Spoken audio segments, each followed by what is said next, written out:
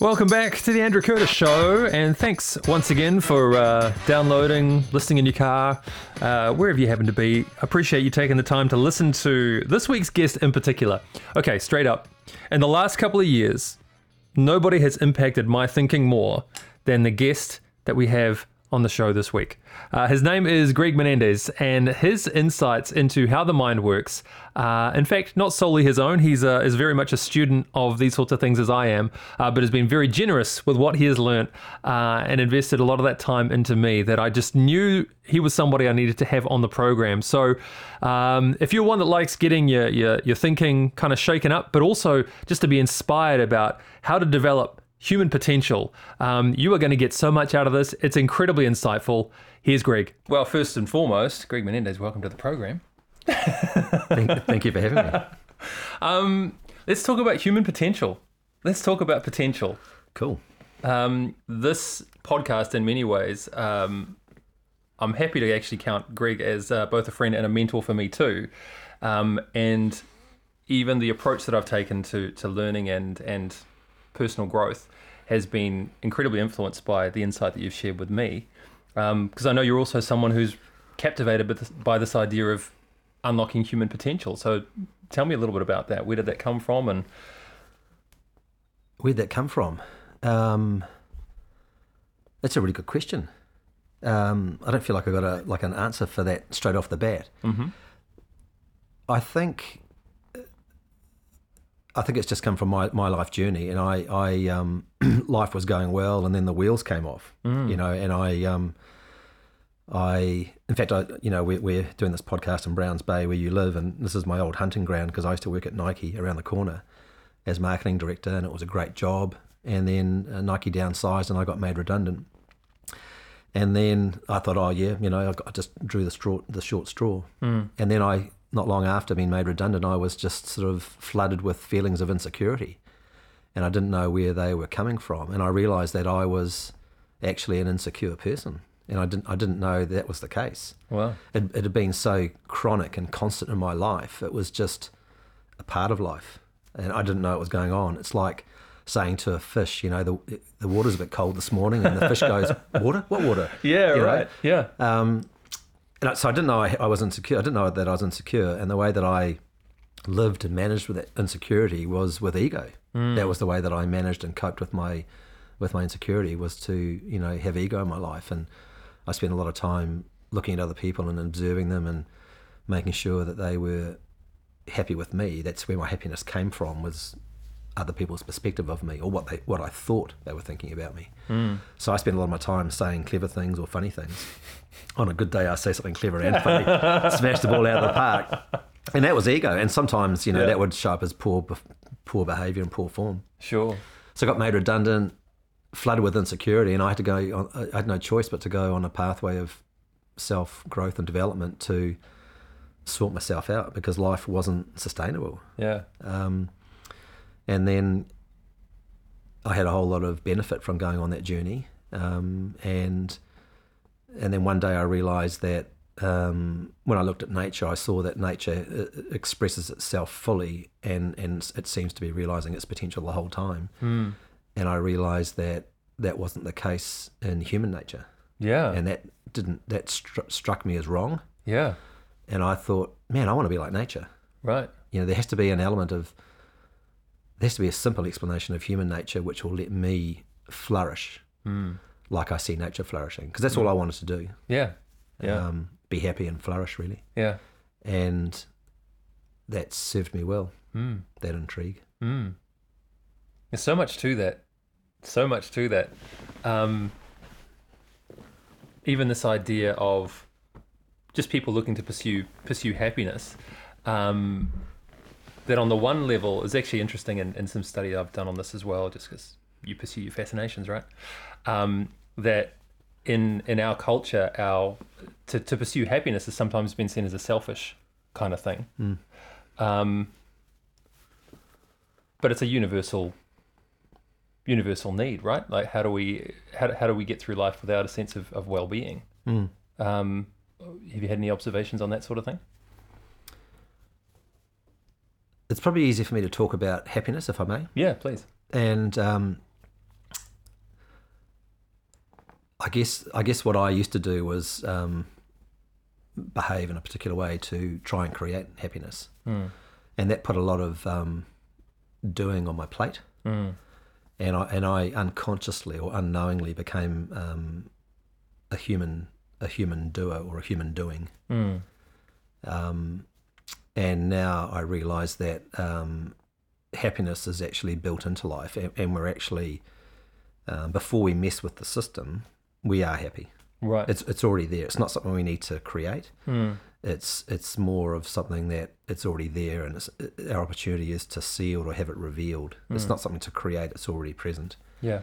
And that comes from taking things off your plate or from simplifying. And the more you become a human being, you see that happiness is folded into our beingness. It's not something to create. It's already there. And what I notice is that when you see that, you could argue that it's a selfish thing to see that, but once you've seen it and you experience it and you're happy moment to moment, day to day, you naturally become more selfless. You're in touch with more capacity, health, wisdom, well-being, and capacity, which means you can look after others better. Yeah. So just a small little dollop of looking after yourself lets you profoundly help others way more. So I think being selfish a little bit up front is to be encouraged. Kind of makes me think of that. Does that make sense? Yeah. It makes me think of that analogy, you get on planes with, you put your own oxygen mask on first kind of thing. In fact, kind of to unpack one of those thoughts, something that I've been kind of an idea I've been toying with as well for a little while is, when you talk about these things being, that happiness being a basic part of human nature, I heard a phrase that I really liked, and I'd love to get your thoughts on that. Somebody talked about your own psychological immune system. And I thought, it's interesting with the body, for example, if something comes along that upsets my body, that I become unwell, I have an immune system that works, that will restore me to balance if I just let it do its thing.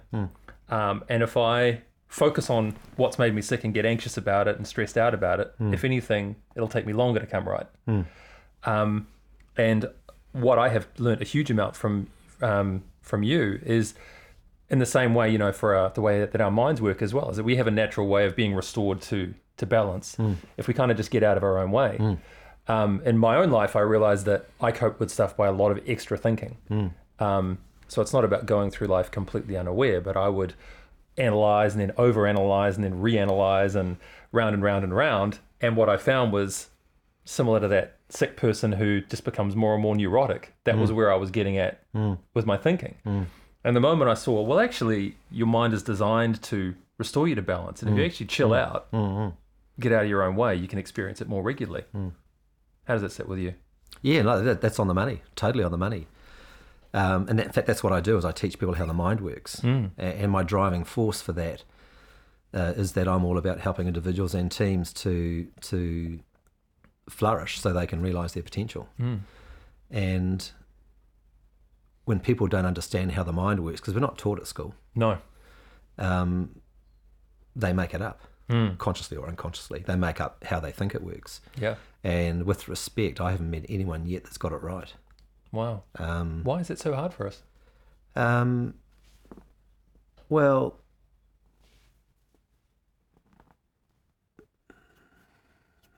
I think society has ended up unwittingly created a shrine to what I would call IQ. And society and schooling and education is all about, storing and retrieving data. Yeah. And being right and not making mistakes and avoiding being the dunce and all these sorts of things. Yeah. And it's quite different from, so it's all about IQ, and there's no emotions in that, or there's no EQ. When I had emotions show up in my life, excuse me, emotions were an excuse for me to run away or hide or shrink. Yeah. Or freeze or whatever. But emotions freaked me out. And now I understand that emotions can lead me to breakthrough thinking and insights and progress and energy and flourishing and the realization of potential. So now I run towards them with my arms open. I'm all over them like a rash. And I didn't know that EQ could support me in life. Right. And I was never taught that at school. No. But I think when you look at old older civilizations where people live in an intergenerational way, the elders tend not to work because there's plenty of people to do the heavy lifting in the community. Sure. And they tend to observe. And what I find is that they observe talents inside people. Like they might say to you, Andrew, look, you're great at catching fish. We need fish. The tribe needs to eat. You go and fish all day, bro, and you're off fishing and you're happy because you're fascinated by it. Yeah, right. And they can see that fascination and that talent in you. And someone else might be good at building a flax basket or a fence or whatever. So they reveal these talents to people. And school doesn't do that. No. For you to see a talent in yourself or to experience fascination or curiosity takes your emotions. But we're not taught what they are, where they come from, or how they work. And the thing that was just curious, as you know, I'm partially dyslexic, so I'm always looking at words and muxing them up and stuff. That happens in the background without me doing it. But what I love about the word potential is inside that word potential is the word talent, which to me says that talent fuels potential. And talent also spells latent. And I love that too, because latent means that it's already existing in us. And all of us have got talents inside of us that we haven't yet seen. But how do you reveal those talents to yourself, or how are they revealed to you when you're not living in an intergenerational community where you have someone who's old and wise and observing and noticing and bringing them to your attention? How do you find your talents? And the cool thing is that we can use insight to reveal talents to ourselves, and we can use insight to see talent in others. And when I teach people how the mind works, they get to understand what insight is, where it comes from. And everyone has the capacity to have insight. And when you understand how the equipment works and you get out of your own way, as you spoke to, you have more insight in your life. And I used to have 2 or 3 a year, always helpful, breakthrough, really helpful. And now I have 2 or 3 a week. That's helpful. Yeah. So that idea of... Sorry for the short answer. No, this is perfect. If anything, I want to talk as little as I can today. When you spoke then, there's a couple of things there. I mean, you talked about emotion and the change in approach you've got towards that now, but I want to go back a little bit further again though. And just this idea of how the mind works. If we were to unpack that from first steps, where would you start for somebody listening right now who wants a clearer understanding of how the mind works and how it can much more be their ally? Where would you begin? That's a good question. I'm going to have a crack at that from 2 ways. Cool. Bear in mind that I normally run a 2-day workshop. So it'll be a long podcast. We'll be all good. Yeah. So the goal would not be to, try and squeeze a 2-day workshop into 50 minutes. Yeah. Firstly, I want to say that as you spoke to with the immune system, there's a lot of intelligence that's flowing through us. And, if you cut yourself on your hand and you just keep the wound clean, it will mend itself. And there's people have analysed that there's a couple of 100 processes that kick in, and a matrices formed and different types of blood and antibodies arrive, and there's a little factory going on to heal your hand. And as long as you keep it clean and don't interfere, it comes right. Now, if you didn't understand how that worked and you picked at it each day, it would never heal.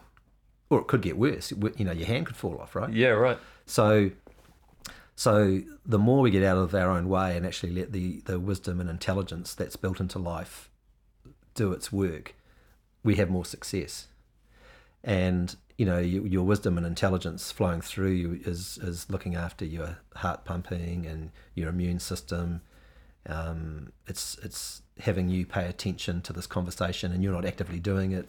You're sitting up straight without falling over. That's part of that intelligence and wisdom that's built into life. And the same thing is built into our mind. And we've got the ability to solve any problem we want by using mind as the tool to do that. But if you don't know how it works, then you can't lean on it or rely upon it. Sure. And in the absence of understanding how it works, people end up engaging with what I would call a lot of personal thinking. Yeah. And they think they need to think their way through life. And that gets us through, because you're here now, as am I. Sure. But the more we relax, then thinking doesn't come from us personally. It comes from the impersonal. It comes from this greater intelligence in life, which we're going to call mind, or we could call universal mind, for want of a term. And that's where I get insight from.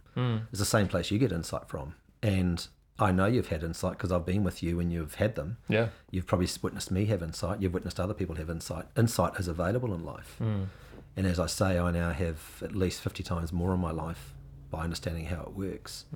So I don't overthink things like I used to. It's changed completely the way that I problem solve.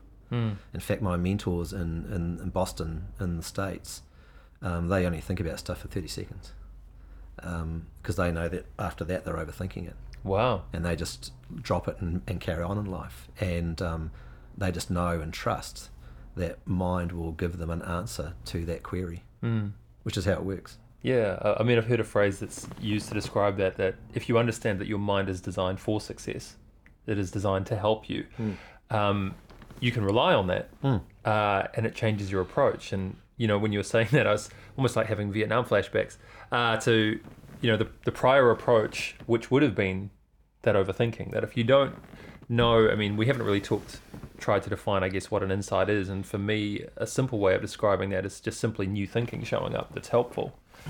And if you're not aware that that is just a natural function of how you were designed, how you were put together, we do fall back into, or I have fallen back into, analyzing. Totally. Which is just repackaging the knowledge or thinking that I've already got. Totally. Yeah. That's Groundhog Day, and most people are living Groundhog Day. Yeah. And most people don't want that, because when they look at Groundhog Day and they look at their life, they go like, "Well, I'm happy sometimes, but not as often as I'd like. I've got a whole lot of patterns which are unhelpful. You know, I might be sick. I've got low energy. Not really enjoying my job. Don't have a lot of inspiration or fascination in my life. You know, and these things are freely available. So it's quite a profound shift. Yeah. And that idea too of using your emotions to tap into deeper wisdom and intelligence as well. Can we speak to that for a little bit? Yeah, certainly. It's there's a couple of things I could say there, which I think would be helpful. One would be you spoke about insights, and we haven't really talked about that much.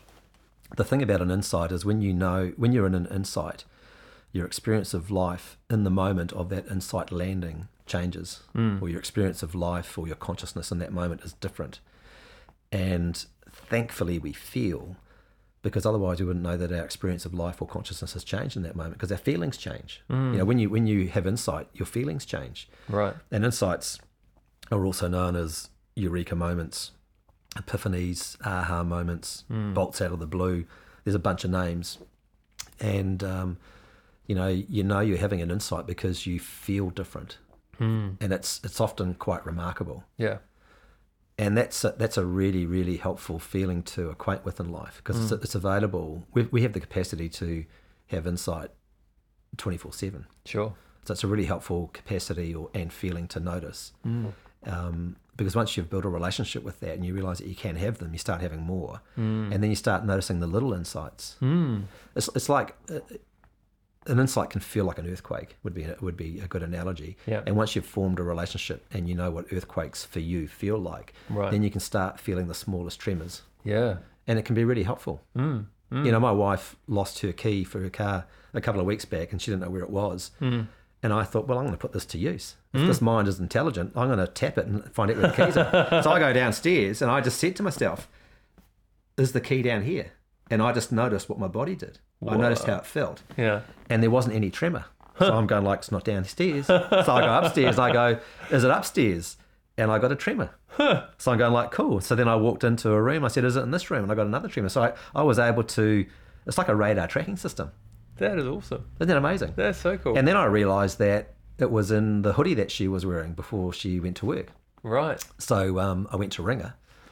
And as I reached for the phone, she rang me. Yeah. And said, because she had driven my car because she couldn't find the key. She rang me and said, I think it's in my hoodie. So she had her own insight. Wow. So that's pretty cool, eh? Yeah. I was thinking of actually a little one I had just recently too, along just the idea of how we talk to ourselves, the thinking that we have about ourselves, and the idea that we're prepared to accept negative talk of, well, I'll say it actually myself because that's probably more fair. Often more prepared to accept negative thinking about ourselves as a natural kind of thing. But when we talk about, positive self-talk, it feels like I don't know, it can feel more like this is air quotes, people, like a habit or a discipline or something like that. That it's more natural, or has been more natural for me to accept that you have negative thinking about yourself. Oh, that's just life. But to tell yourself positive things about yourself, oh no, that's a technique or a thing. I was like, oh, isn't that weird? Yeah. And it was just that little kind of thing. You go, huh, okay. Yeah, you just notice stuff, eh? Yeah. Yeah, you just notice things that you haven't noticed before. Yeah. In a helpful way. I like what you said earlier about, the mind is designed for success. Yeah. Because on workshop, I frame it up with two key pillars, and one pillar is that the mind only works one way, and the language I use around that is inside out. And the other aspect is that it's designed for success. Yeah. And I'd like to talk to both if I could. Yeah, please. So I'll talk to the second point first, which is the mind is designed for success. A real simple way to explain that is that if you reflect on all of the insights that you've had, you would notice that they've always been helpful. Yeah. And it's the same for me and my clients. So I work with hundreds of clients and do a lot of coaching and stuff.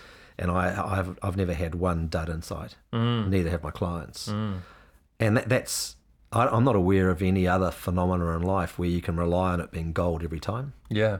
That's cool. Yeah. It's just it's nice to know that insight will never ankle tap you.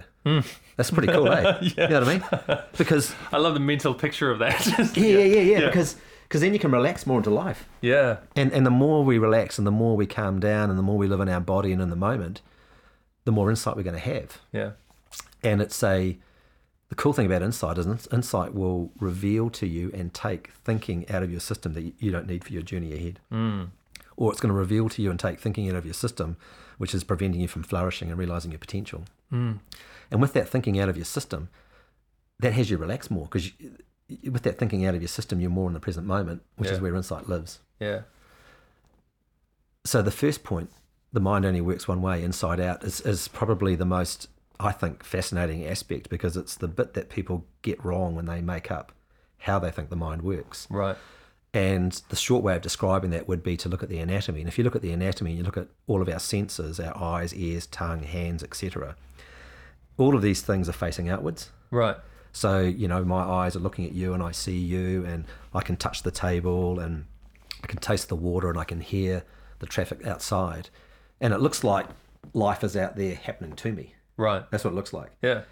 And it looks like my eyeball is a camera lens observing you. But what's actually happening is the mind only works one way, and it works inside out, which means our experience of life is an inside out phenomenon. And yes, there is a life out there, but my experience of it is happening inside me, in mind, invisibly, instantaneously, and the vehicle of their experience is thought. So when I look at you, yes, I do see Andrew, but what I'm seeing is my thinking about you. Yeah. So if there was 4 people in this room, there would be 4 versions of Andrew in this room, because each individual would have different thinking about you. Yeah. You're here, you're real, but each person's got different thinking. And their eyeballs are not a camera taking a photo of you. Their eyeballs are actually, it's a projection lens projecting their thinking about you onto you. Yeah. And that's what we experience. Yeah. So people get to see that life is a psychological experience. Yeah. And we're making it up moment to moment. Yeah. With our thinking. And we're not experiencing life, we're actually experiencing our thinking about life. We're not living in life, we're living in the feeling of our thinking about life. Yeah. And I don't want to sort of rush over that in a cursory way, because that's a huge idea. Yeah. And it's actually, people talk about this as being a new, not just a new understanding for human psychology, but it's a new paradigm, or a new, it's a big new understanding for human psychology. And in fact, I can see it being a revolution, because to my mind, there's a lot of confusion in psychology. Yeah. And this is a simple, single explanation that works all of the time. And when people see it, it changes their relationship with their thinking in a really, really helpful way. And people see that they're making it up. Yeah. and they take their thinking way less seriously. See, because that's a point actually I want to jump in on as well. That idea that when you realize it is your thinking that's creating that experience, kind of an analogy that I've been working with to explain this to some people is even to look at, say, how people respond to being in traffic. Some people are in traffic and they're okay. I mean, nobody wants to be stuck in traffic forever, but some people go, okay, I'm in traffic. That's what it is. Other people start to kind of tense up. Others go another level again and start shouting at people. And then you've got the occasions where somebody jumps out and there's a bit of road rage and things like that going on. And to me, it's saying, well, it can't just be the traffic that's causing that, because we've got a whole bunch of people who are experiencing it differently. So it's not the traffic. Totally. It's the thinking about the traffic. That one person says, well, I mean, look, it's not ideal. Maybe this is just life. Oh, I took the wrong turn. Yep. I won't go this way again. And another person goes, this is getting in the way of me being where I need to be. This is a battle that needs to be fought. I can't believe this is going on. And so they're in the same situation, having the same physical reality around them, but their personal experience is different. Totally. And that to me actually has made a huge sense. There's a certain word I've tried to eliminate from my vocabulary when I saw this, and that is the word obviously. Because what I realized I was doing was it's actually a tell of the things that I'm assuming about what are going on. So when I talk about a situation, I go, well, obviously people know that blah, blah, blah. Obviously this is a difficult situation. Obviously this person thinks this sort of thing. And it's really just a tell for me saying, this is what I think this looks like. Totally. As opposed to, what if it is just my thinking, which opens up a lot of possibility. Totally. Can I paraphrase? Yeah, please. Because I was a shouter. Oh, right. Okay. Yeah, big time. Like I was a road rage guy. Yeah, okay. Big right. time. Yeah. Before this understanding. Yeah, sure. But like, I love what you said, because, you can have one situation, traffic, Yeah. and 50 people will have 50 different experiences. Yeah. So where is that variability? Yeah. It's not coming from the situation. No. It's something else. And that something is thought. Yeah. And it is the, excuse my turn of phrase, it's the constant variable. It's Yeah. variable because as human beings, we can think anything about anything. Yeah. But it's the constant aspect of all experience, because it's the primary vehicle Yeah. from which all experience comes from. Sure. And we're just experiencing our thinking Yeah. about life, not life itself. And I don't think there's no lack of depth to how deep you can see that. I've got people who, my mentors have been sharing this understanding for 30, 40 years, and that they haven't reached the bottom of the barrel. They're still having insight into how this works and the impact, which is quite amazing. Yeah.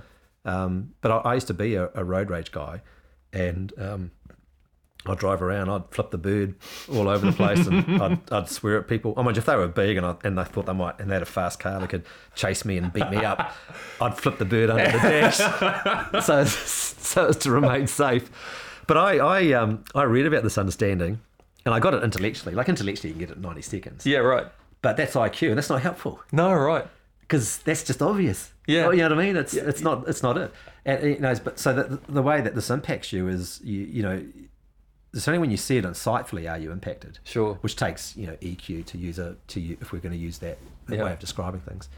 So I'd read about this understanding, and I had it intellectually. I'm going, oh yeah, makes sense. And I'm driving down the road one day, and this prick, excuse me, turn of phrase, pulls out in front of me, and I'm going, I flipped the bird, and I started swearing at him and stuff. But I noticed that I had road rage coming. I could feel the road rage coming. Yeah. And it's like the road rage crept up my body in slow-mo.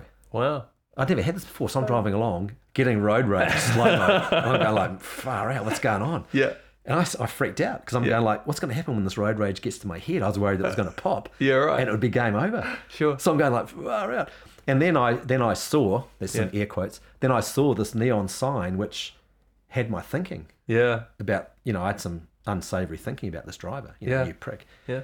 So then I saw this neon while I'm driving along, and then I realised that my feelings of road rage weren't coming from the guy, but from my thinking about the guy. Yeah, wow. So I experienced it. Yeah, yeah. And, I don't know, it sort of feels like it was out of body and in body all at the same time. Yeah. But it was, that changed my life on a dime. Yeah, wow. Changed me as a human being, changed my life on a dime, impacted me so deeply that I now teach this. I've been teaching it for 3.5 years. And you've seen me do it. It's helped you because you're having insights all over the shop, and you know that they're always helpful. Yeah. And it's that was, but everyone's experience is different. Yeah. But it's a funny old thing. It's like there's this treasure chest available in life, in this thing called mind, and it's full of insight. Yeah. But it's got a little lock on it. Yeah. And the key to unlock the lock is insight itself.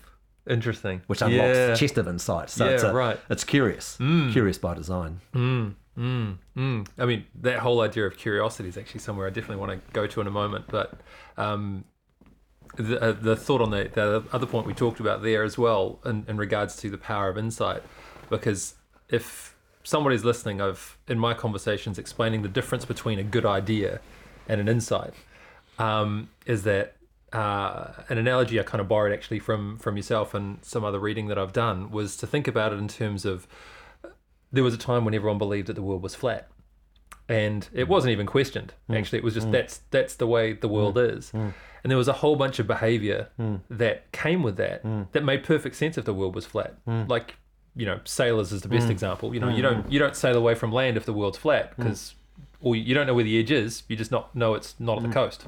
So all that behavior made sense. But when any individual sailor or a group of them saw that the world was round, a whole bunch of behavior changed immediately and effortlessly. And I think that idea of effortless change is a fascinating one for me, because I have observed a lot of change is communicated as a result of personal discipline or committing to I've heard people say upwards of 40 days or something like that. If you do something for 40 days, you rewire your neural pathways, and you can do that. That is a way. But the thing that I have observed about insight that makes it more powerful is that for me, once you've had an insight, the difference between an insight and a good idea, rather, is that once you've had an insight, you can't go back to the way things were before. So that once you know the world's round, you can't suddenly forget and go back to the world being flat. It doesn't work like that.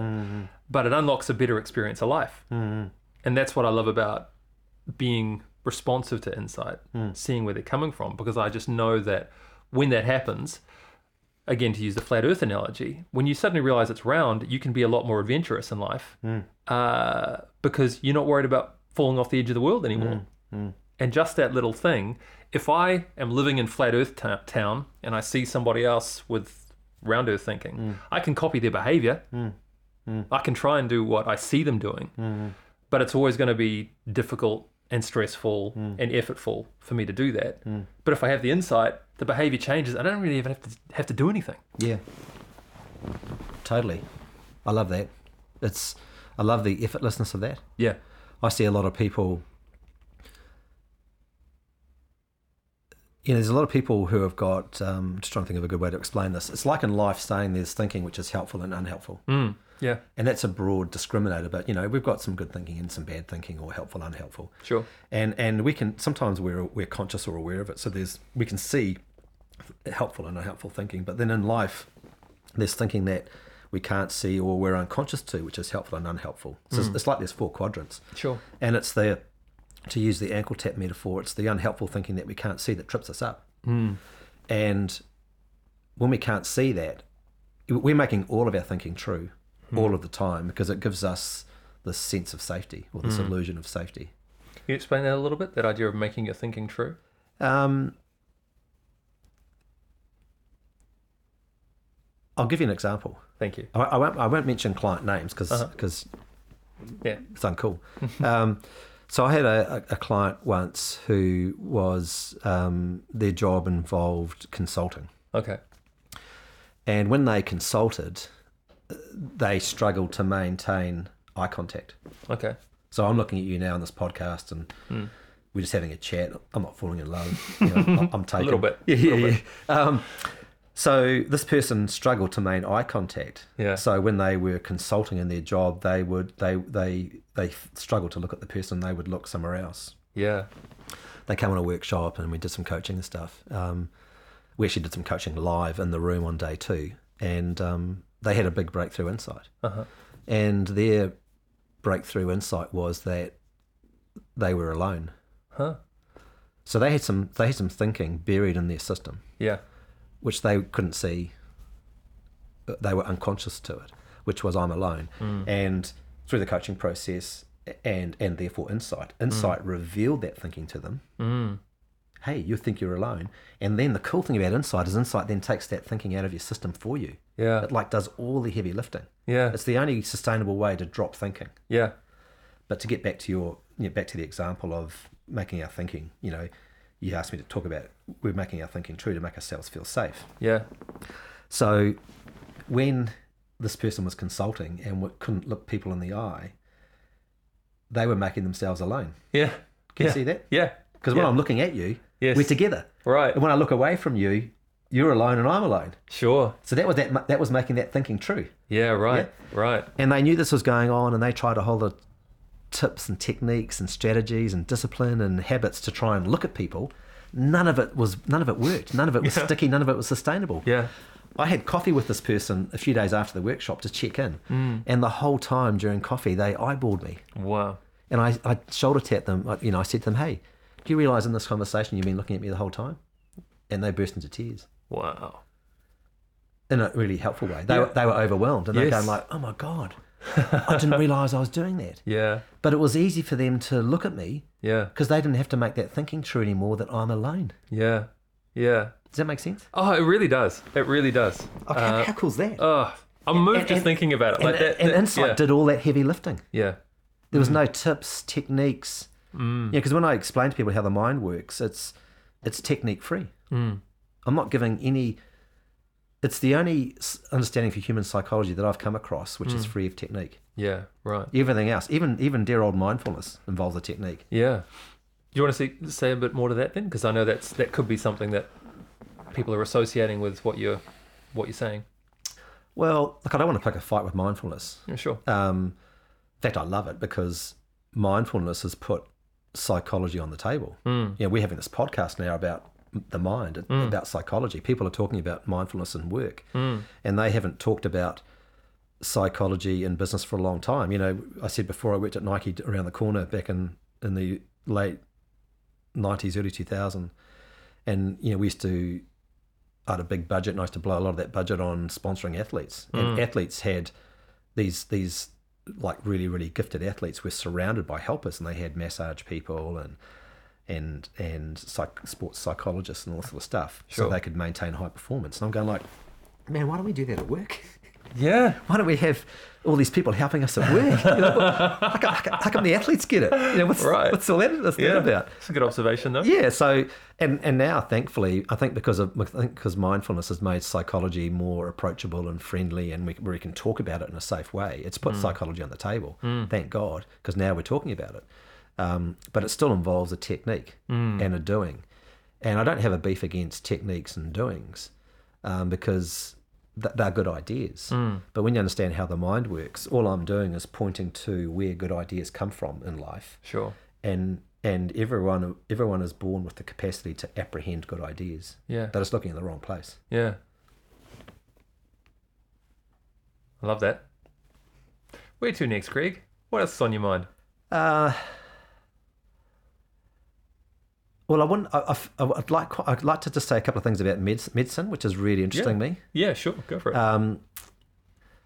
So you're starting to get a feel for what I say when we're making our thinking true, because it makes us feel safe. And the mind is always regurgitating to us our thinking, so that we can make sense of life outside of us, which is part of that safety. Yeah. And we see that sometimes, you might think of, changing your car, and you might be interested in buying a new, you might want to buy a Volkswagen. Yeah. Say, like a Beetle. Say you want to buy a Volkswagen Beetle.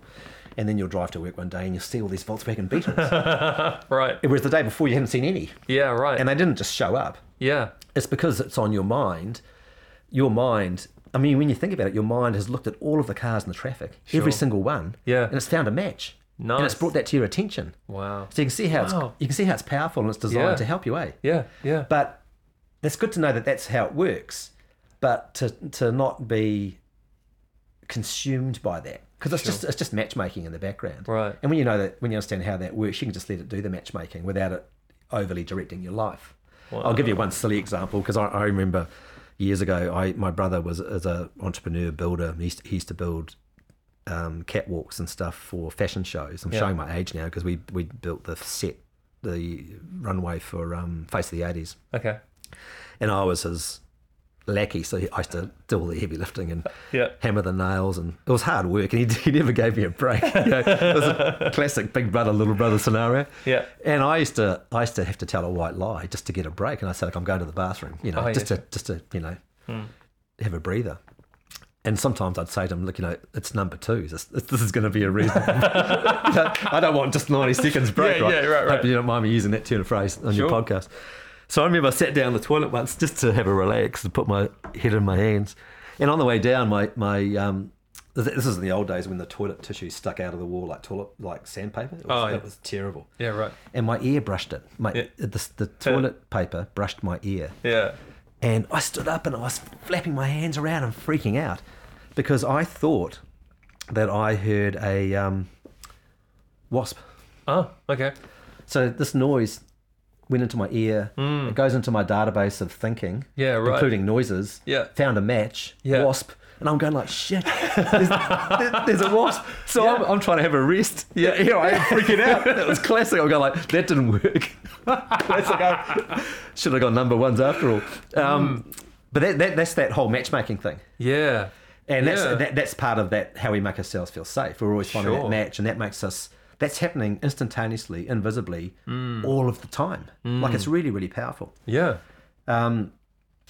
So this is where it gets interesting for medicine, because if this is a new paradigm and a new explanation and a revolution, I believe, for human psychology, I can see that it's going to be a revolution and a new paradigm for health. Because when people have got thinking in their system which is unhelpful, and they're not aware of it, it'll ankle tap you, and you're going to be making that true, even when you don't know what that thinking is. And when you think about the mind and thought, they are formless, right? Because you can't see them. Yeah, sure. And they're invisible. And some people would call them spiritual because they are of no form. Yeah. But we live in bodies which are form, and we live in lives which are form. But it all starts in the formlessness. Yeah. You get to see that mind is the creative energy and force behind all life. So it's the creator of your good experiences and your bad experiences. Sure. And when you see how it works, the bad, unhelpful experiences start to dismantle. My clients would report, that their stress and pressure. People get to see that stress, pressure, anxiety, fear, doubt, worry, jealousy, guilt, all of those things are psychological constructs that we're making them up with our thinking. And when people see that insightfully, they don't entertain that anymore. And they either go in a flash, or they just dismantle over time down to 0 or near 0 levels. That takes a lot of thinking off your mind. It leaves you living more in the present moment, because you don't have all that you don't have that thinking going on. Sure. And when you're living there, you become more open-minded, which you become more open to this flow of potential coming from mind, which shows up in the form of grace, well-being, love, joy, connection, rapport, deep listening, health, well-being, wisdom, common sense, creativity, and insight. That's always available in life. But when you've got some thinking, e.g., I'm alone, and you're making that true, you can see how that disconnects you from the good shit. Yeah.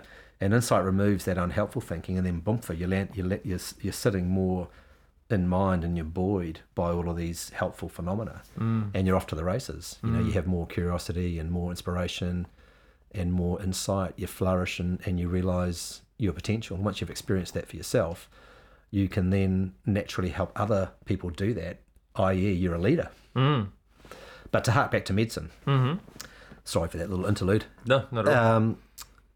If we're making our thinking true, how we make it true shows up in form. And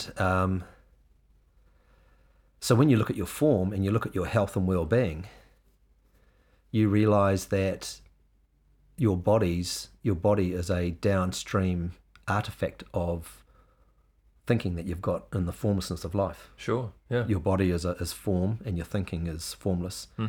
And all form of life is preceded with formlessness. Another way of saying that is, upstream is formless, mind and thought. Yeah. Downstream is form, including body and health. Yeah. So, and what I'm seeing with my clients is that their health and well-being isn't coming from their situation. It's coming solely from their psychology. Some examples. Yeah. Well, I mean, to be honest, I don't have a problem getting on board with that.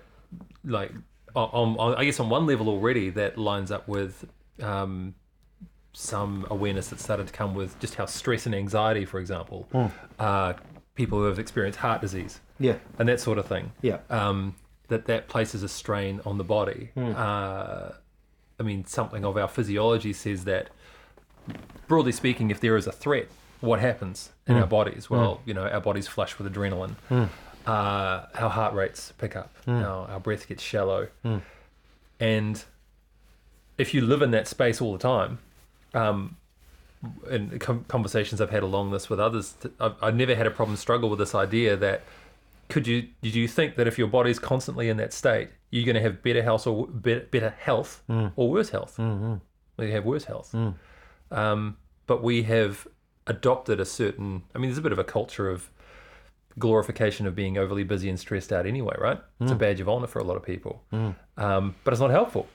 The shake of the head there. It's crazy. Yeah. It's really, really unhelpful. Yeah. I'll still like to check a couple of examples out because it's interesting how it can make sense. So I'm trying to think of, again, can't mention names, won't mention names, but I'll just see what shows up. One idea, one example comes to mind where one of my clients was suffering from migraines on a very regular basis and debilitating, bedridden for 3, 4, 5 days at a time on a pretty regular basis. Sure. And I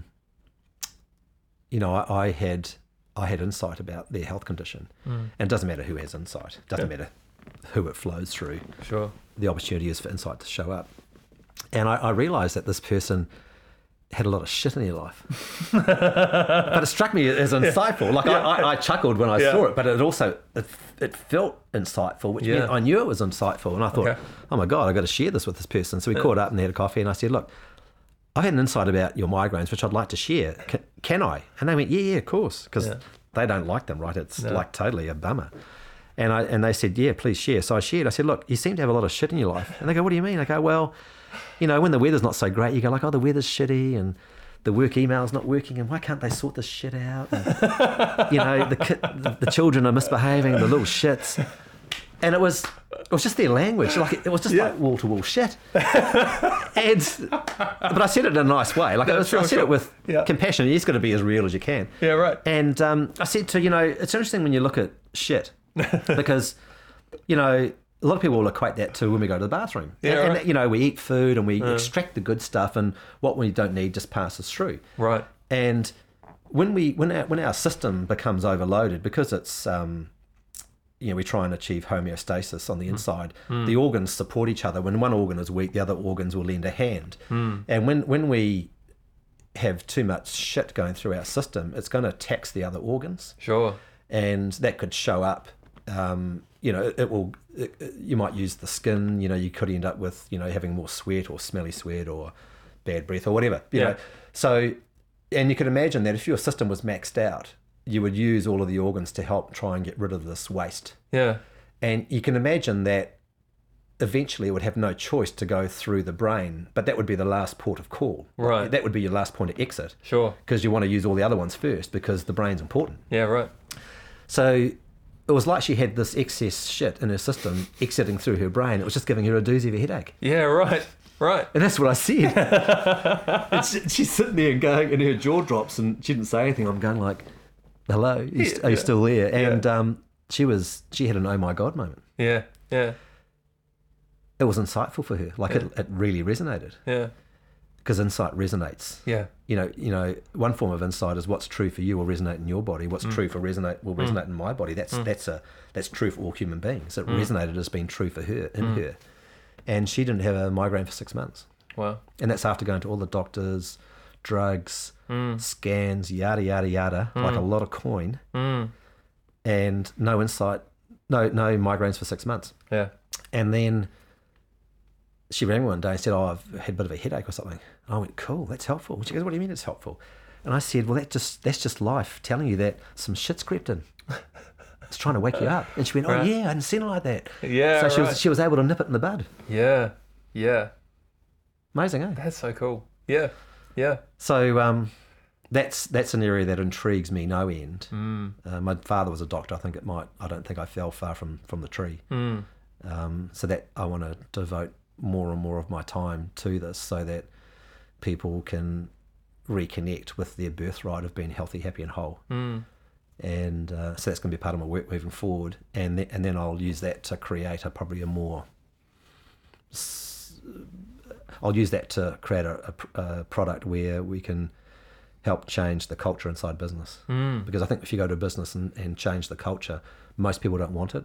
The CEO wants culture change, the board wants it, the shareholders wants it, but most Sure. staff members are living in busyness, as you spoke to. Yeah. They don't want another process, because they're already maxed out. But so that I don't think they're interested. I don't think the whole staff are interested in culture change. Yeah. But if you went to them and said, "Look, would you like to experience a simple understanding which is going to help you be healthy, happy, and whole everywhere in life, not just at work but at home and play," most people are going to put their hand up. Yeah. So this will segue nicely into a culture transformation product that I can take to business. Cool.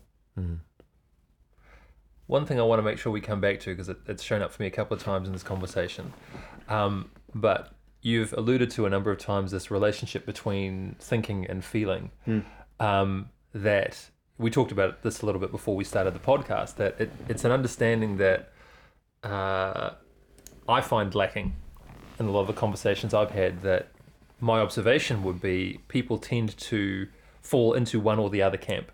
That there are those who, on a feeling level, an emotional level, they are all about what they're feeling, but that makes them either high highs and low lows, and then others, which is where I would have put myself a few years ago, fall more into the thinking camp that say, no, I want to have more control over things, and so I'm not going to pay attention to my feeling. I am just going to live according to my thinking. But it's a breakdown of actually how the mind works and how feeling and thinking support one another. So is that something you could say more to? Yeah, I'm going to have a crack at it. Yeah. I'm going to try and answer it using a particular metaphor. Okay. Because I think both of those approaches stem from a misunderstanding. I think that when people either don't understand their emotions and they start living with their thinking and try and control life, that's a misunderstanding. That would be a good idea, and that's the best that people can come up with, based on not understanding how it really works. At the same time, some people just live with their emotions and they're emotional and they ride the roller coaster. And both of those, to me, would be devoid of this simple truth that's before that or upstream of that, which is that we're always living in the feeling of our thinking. Life is a psychological experience. It's not happening to us; it's happening from us. And the primary vehicle is thought. Now, if I'm living in my thinking and you're living in your thinking and we're all living in our thinking, I want to know, what is thought? What is thinking? What does it get up to? How does it roll? What is the nature of thought? That would be helpful, eh? Because if I'm living in it, I want to know, what am I living in? Who are you and what do you get up to? Right. And a simple analogy would be to say that it's like the weather. Okay. We can only control a very, very small percentage of our thinking, 5-10%. Sure. So a lot of it is we can't control, and we know that because we all have random thoughts. Good thoughts, bad thoughts, dark thoughts. We can't control them. And our thinking is much like the weather. It's seasonal. Sometimes it's chaotic, sometimes it's still, sometimes it's warm, sometimes it's cold. And you get to see that it's just the weather. And it's not actually important. It's just the noise that's coming out of this amusement park that's built into us. It's just the thought that's flowing through us is the weather. And when you see that it's not real and we're making it up, it changes your relationship with it. A lot of people are hell-bent on quietening their mind. I don't think you have to. Okay. I would say that if you think you need to quieten your mind, you're using thought to fight thought. That doesn't work. Right. Okay. You've got this river of thought flowing through you, and when you see that it's just us doing the best we can, making it up in life moment to moment, when you see that insightfully, the insightfulness of that experience changes your relationship with that thinking and with that river. And rather than living in the river and getting pushed around by your own thinking, when you see that that's what we're living in, insight plonks you on the bank, and you're living on the riverbank, and you just see the thought, the thinking flow past without destabilizing you. You don't treat it as being the single option or truth or gospel. It's just this psychological static that's creating this weather in our psychological system. It's just the weather. Right. It's not real. But what is real is that what's true for you will resonate in you, and insight is real. Those things are real and helpful, but they're not part of the weather system. They're an earthquake. Okay. And earthquakes feel different to the weather. Right. I like that. Yeah. And the more you realize that earthquakes are available, you just listen for them and you notice them and you have more because they're always there.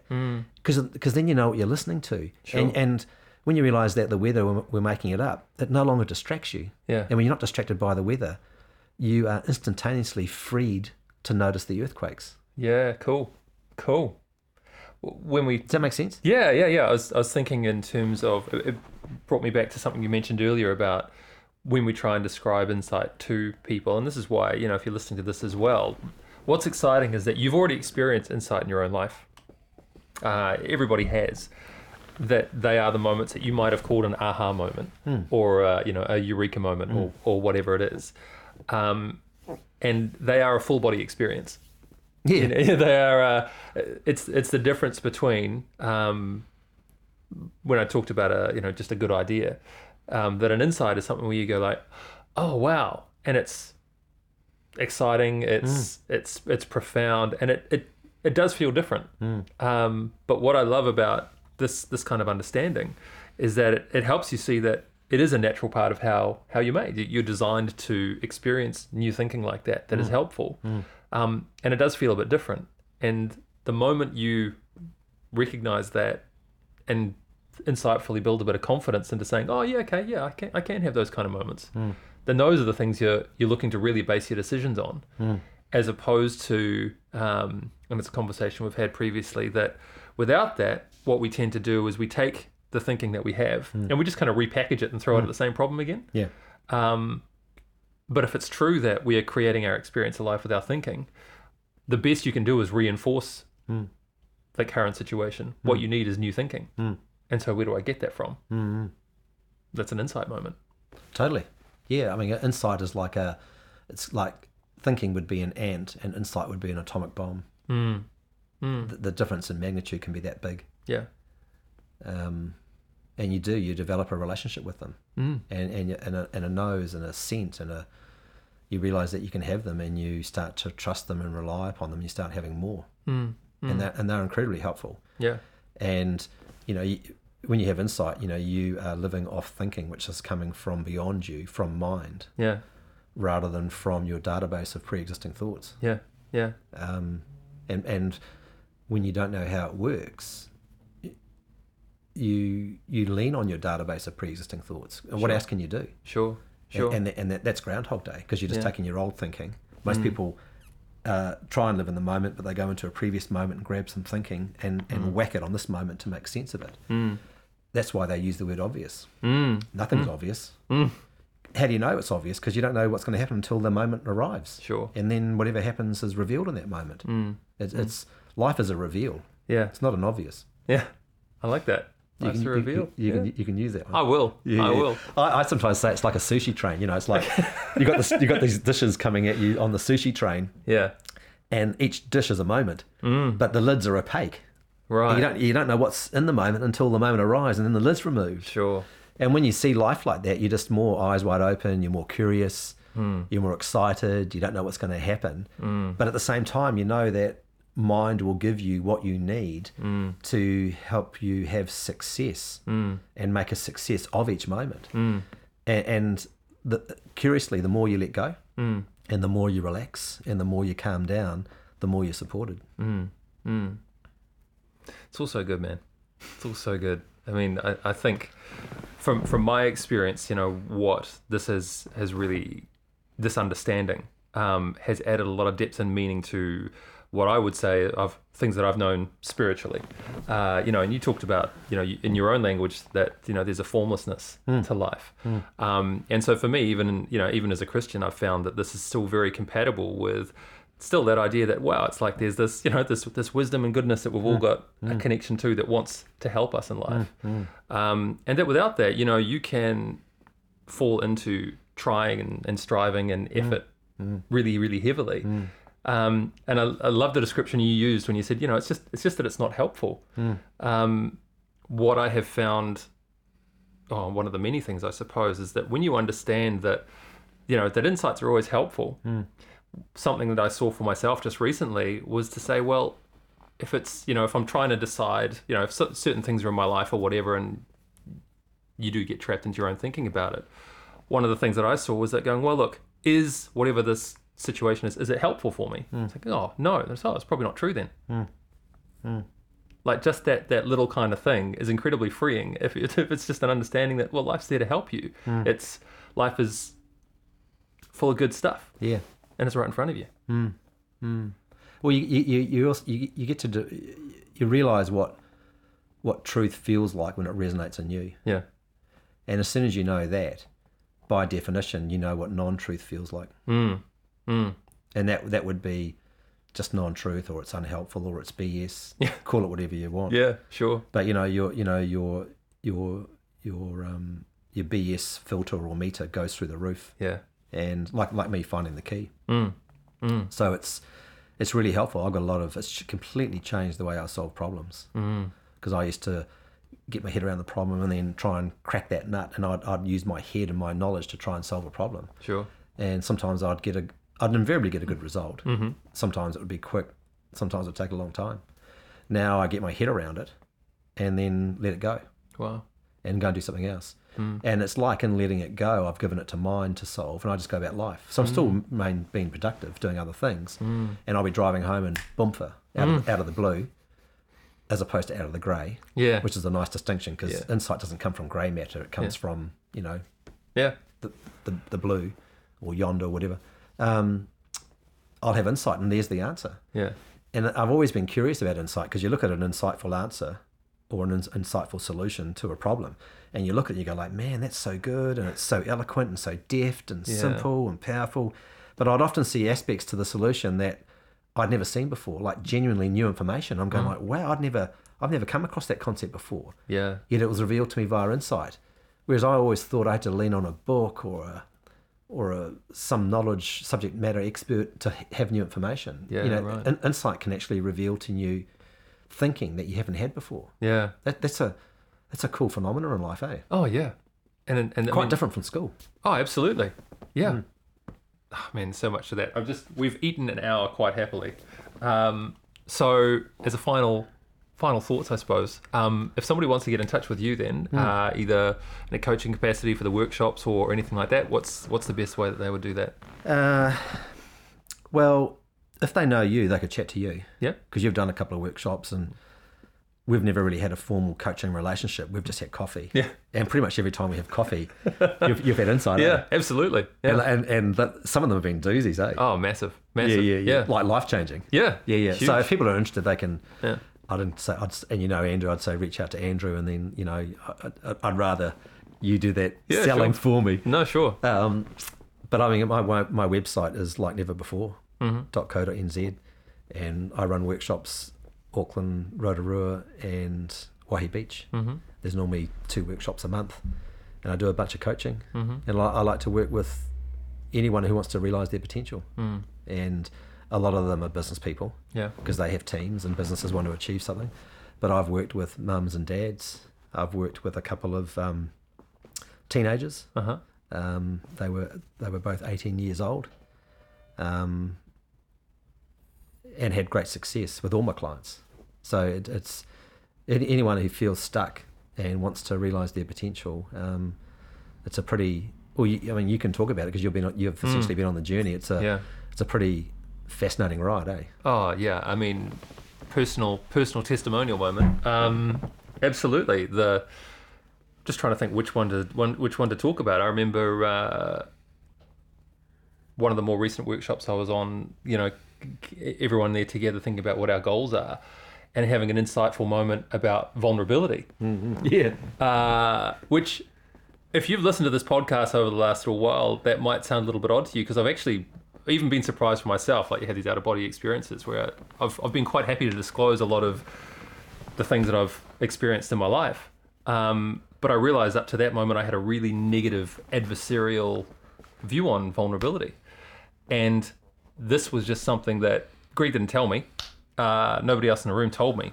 But as I was kind of sitting there, I experienced it insightfully and just realized that, wow, I've got a real problem with this. I've got a real... I hated it, was probably the strongest, the most Really? accurate. Oh, yeah. Couldn't say... I would attack it. Well, I knew for you, what showed up from my observation was that to you, being vulnerable was unsafe. Yeah, definitely. And you don't have that thinking anymore. No. And now it serves you. Yeah. And it's not a matter of... Because previously, this is kind of the practical... I knew that there was something to be said for sharing your experiences. But for me, it would always come from a more cold and calculated place after the fact, where I was a bit distanced from it, so I could tell somebody what had happened. So it sounded like it, but really, from that point of view, it was kind of case closed. Classic. Right? As opposed to being able to share in the moment, I'm a bit uncertain. I'm not really sure how I feel about this. I'm a bit nervous. I'm whatever. So rather than sharing the gold, you were sharing a photo of the gold. Oh, yeah. That's really good. Yeah. You can use that one too. Yeah. And it was very, it had the appearance of it, but it was just, it lacked impact. Like, one of the phrases I've used, actually, I heard myself say, oh, it's really good, I'll keep that. Having a discussion about something else entirely. But one of the things that I notice about insight is that when something's insightful, it's inherently powerful. Yeah. And we were sharing a bunch of ideas about something, and you just get used to what mind chatter sounds like versus insight. Yeah. And it was like a room full of people, and we're all going blah, blah, blah, blah, blah, and the next person goes blah, blah, blah, blah, blah, and I'm sitting there thinking, this is boring, this is painful, and thinking, I had this kind of moment. And so we were discussing this idea, and somebody put that. I said, for me, that just really lacks power. This has got nothing in it. And it was just this kind of moment where you're like, okay. But that's what you're looking for now. Yeah. Those are the conversations I want to have. Like, Yeah. That's where it's at. Well, that's the weather versus earthquake. Yeah. The weather's just the weather. Yeah.